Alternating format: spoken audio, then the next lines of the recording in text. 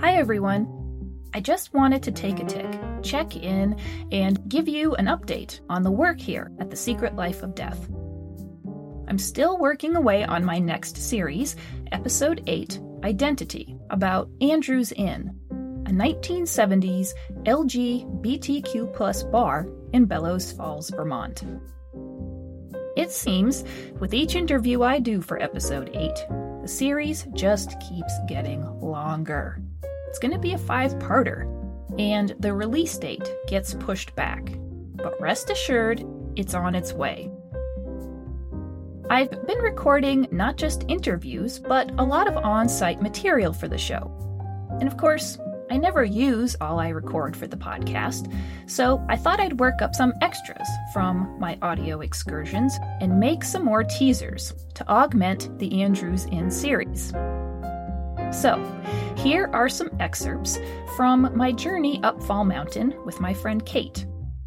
We do some spring hiking, learn us some history, and revel in kicking up some dust in the wake of our COVID winter.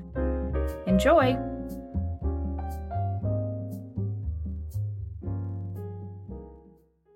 That's the only time I've ever been up here. I'm excited. I forgot how steep it was. It's fine. It's April, it's warm, and after a long, hard winter and over a year in COVID lockdown, getting out of the house and away from the world for the afternoon seemed like just the thing. You need to get that, winter stagnation flushed out anyway. Yeah. That's kind of what I feel like the first couple whatevers you do after winter, like, oh my God. You're like, I swear I didn't sit around that much.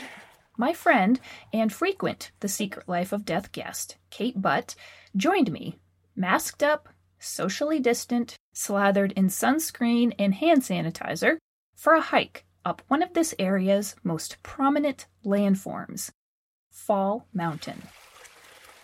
Oh, I love a stream. So I think this is an old mill pond.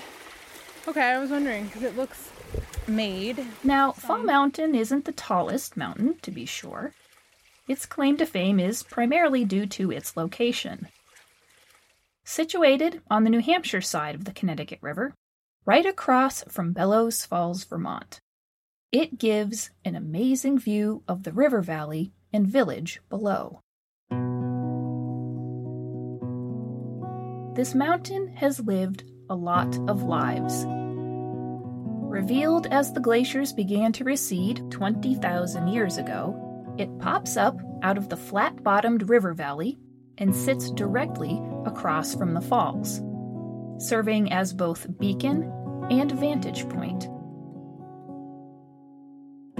The indigenous Western Abenaki have lived on this mountain since the beginning of time, per their history, utilizing the expansive view it provided from the top to see who might be traveling up and down the river, as well as hunting its slopes for deer, bear, fox, and rattlesnake. Later records from the 1720s mention the mountain being used by colonial scouts, monitoring the presence of the Western Abenaki while traveling between river forts.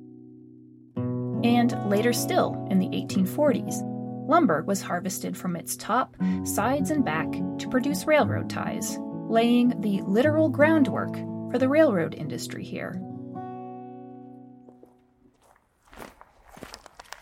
And this is a much better road than it used to be, but Where we're hiking today, we're lucky enough to have an access road to walk on. Is it always this wide? yeah, And while it's nice, it's still or at least a hoof. pretty close. Because this used to be an access road in the 1850s. This road in this form was constructed in the early 1850s to take people up to a pavilion that once sat on top. What did they use the pavilion for? It was a daily excursion for the very affluent guests at the island house. Ew. So they'd hop them, throw them into a horse-drawn carriage, wagon, drag them up to the top. Did they throw them over? I'm sure the horse thought about it. We continue on, and after about a 25-minute hike straight up, the landform levels off, and we make our way around the boulders and the vernal pools to the lookout point. Whoa. Table Rock. Yeah, so I've never been up to this part. Oh! So this is all new and exciting. So this is where the little, somewhere right up in this area is where that The little pavilion. The little pavilion. Oh my god. Wow. The view is stunning. A whole enchilada. Oh my god. Almost a 180-degree view looking north and south along the Connecticut River Valley and west into Vermont. That's impressive. The river, the falls, and the downtown of Bellows Falls, 700 feet straight below. Wow. Hi! Hi, friend. From this height, we're eye level with the turkey vultures as they ride the thermal waves of hot air that rise up the face of the mountain. They're always up here. I think they're trying to decide if they could eat us. Good baiting. Once we take in the immediacy of the view, we get down to work of looking at other things. I compiled some historic photos of views from this very spot, looking down onto the village so that we can see what things looked like at different times and how they've changed. Is this the inn? That is the island house. The island house. Okay. And so the island house was located... The village, like this mountain, has had many lives too. Yeah. Okay. See where that gas station is? Yes. That's where it was. No way. Oh, have the mighty have fallen. I'm just kidding. Right, so Coda... Prior to the mills for which Bellows Falls would later be renowned, the village was a destination for railroad travelers who were interested in getting out of the city and spending time in a place with amenities and a lot of natural beauty. And Bellows Falls and the Island House fit that bill. The hotel was right up the hill from the railroad depot. Its extensive gardens overlooking the falls and Fall Mountain. It was elegant and luxurious, offering its guests day trips up to the top of the mountain or to a nearby mineral spring. That was a big destination for really fancy people, right up to until after the Civil War, because it mostly catered to Southerners who were looking to get out of hot, disease-infested summers down south. So, of course, after that, they weren't really that interested in coming up and spending any time in the north, and they didn't have any money anymore. Right, it's all gone.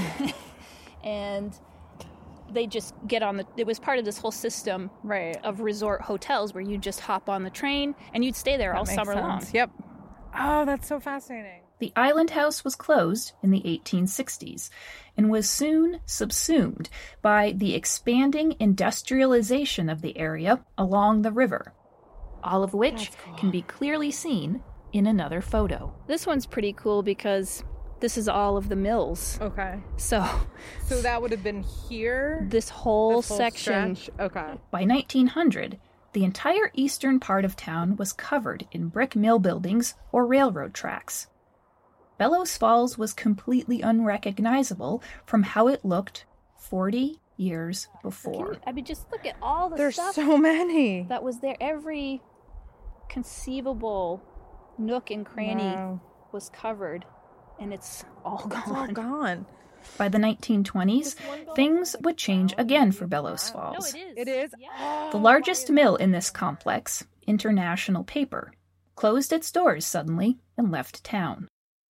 While other mills carried on over the years, economic forces and innovations in production made the mill complex in Bellows Falls more and more obsolete as time went on. And so began a slow 40-year decline at the mills. All but a handful of those buildings that once covered the entire bank of the river were knocked down by the 1970s. This whole section. Stretch? Okay. And there's maybe a half a dozen of those buildings left. Is that one of them? Yes. Okay. So Looking at the area today, it's unrecognizable compared to what it was 100 years ago.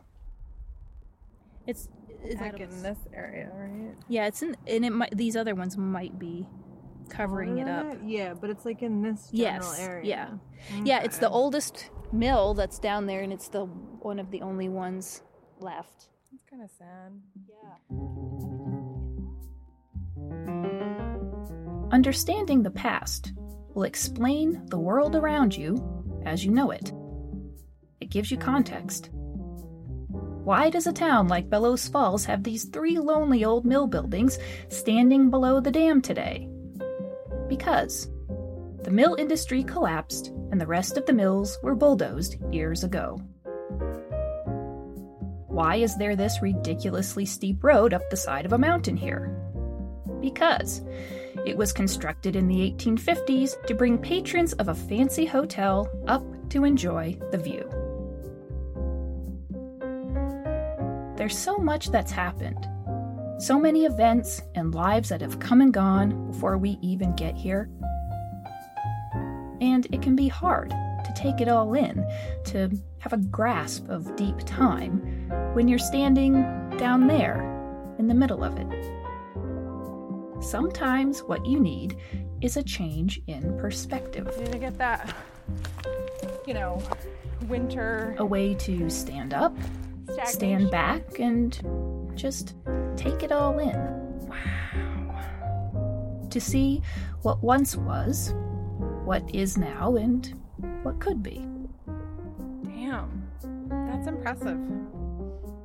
And all the lives this place has lived. Well, that's it for now. Special thanks go to my bud, Kate Butt, for hiking up Fall Mountain with me, and whose only reward was getting to look at old photos once she got there. All music for this episode was provided with permission by Epidemic Sound, LLC. Check out our website, thesecretlifeofdeath.com, for photos of our hike up Fall Mountain and to see the historic photos we were looking at during this episode. And we're going to be selling t-shirts to promote the show. If you'd like to pre-order one, go to the swag page on the website for details. Please stay tuned for more teasers leading up to the drop of The Secret Life of Death Episode 8, Identity. It's gonna be a humdinger, folks. You don't want to miss it.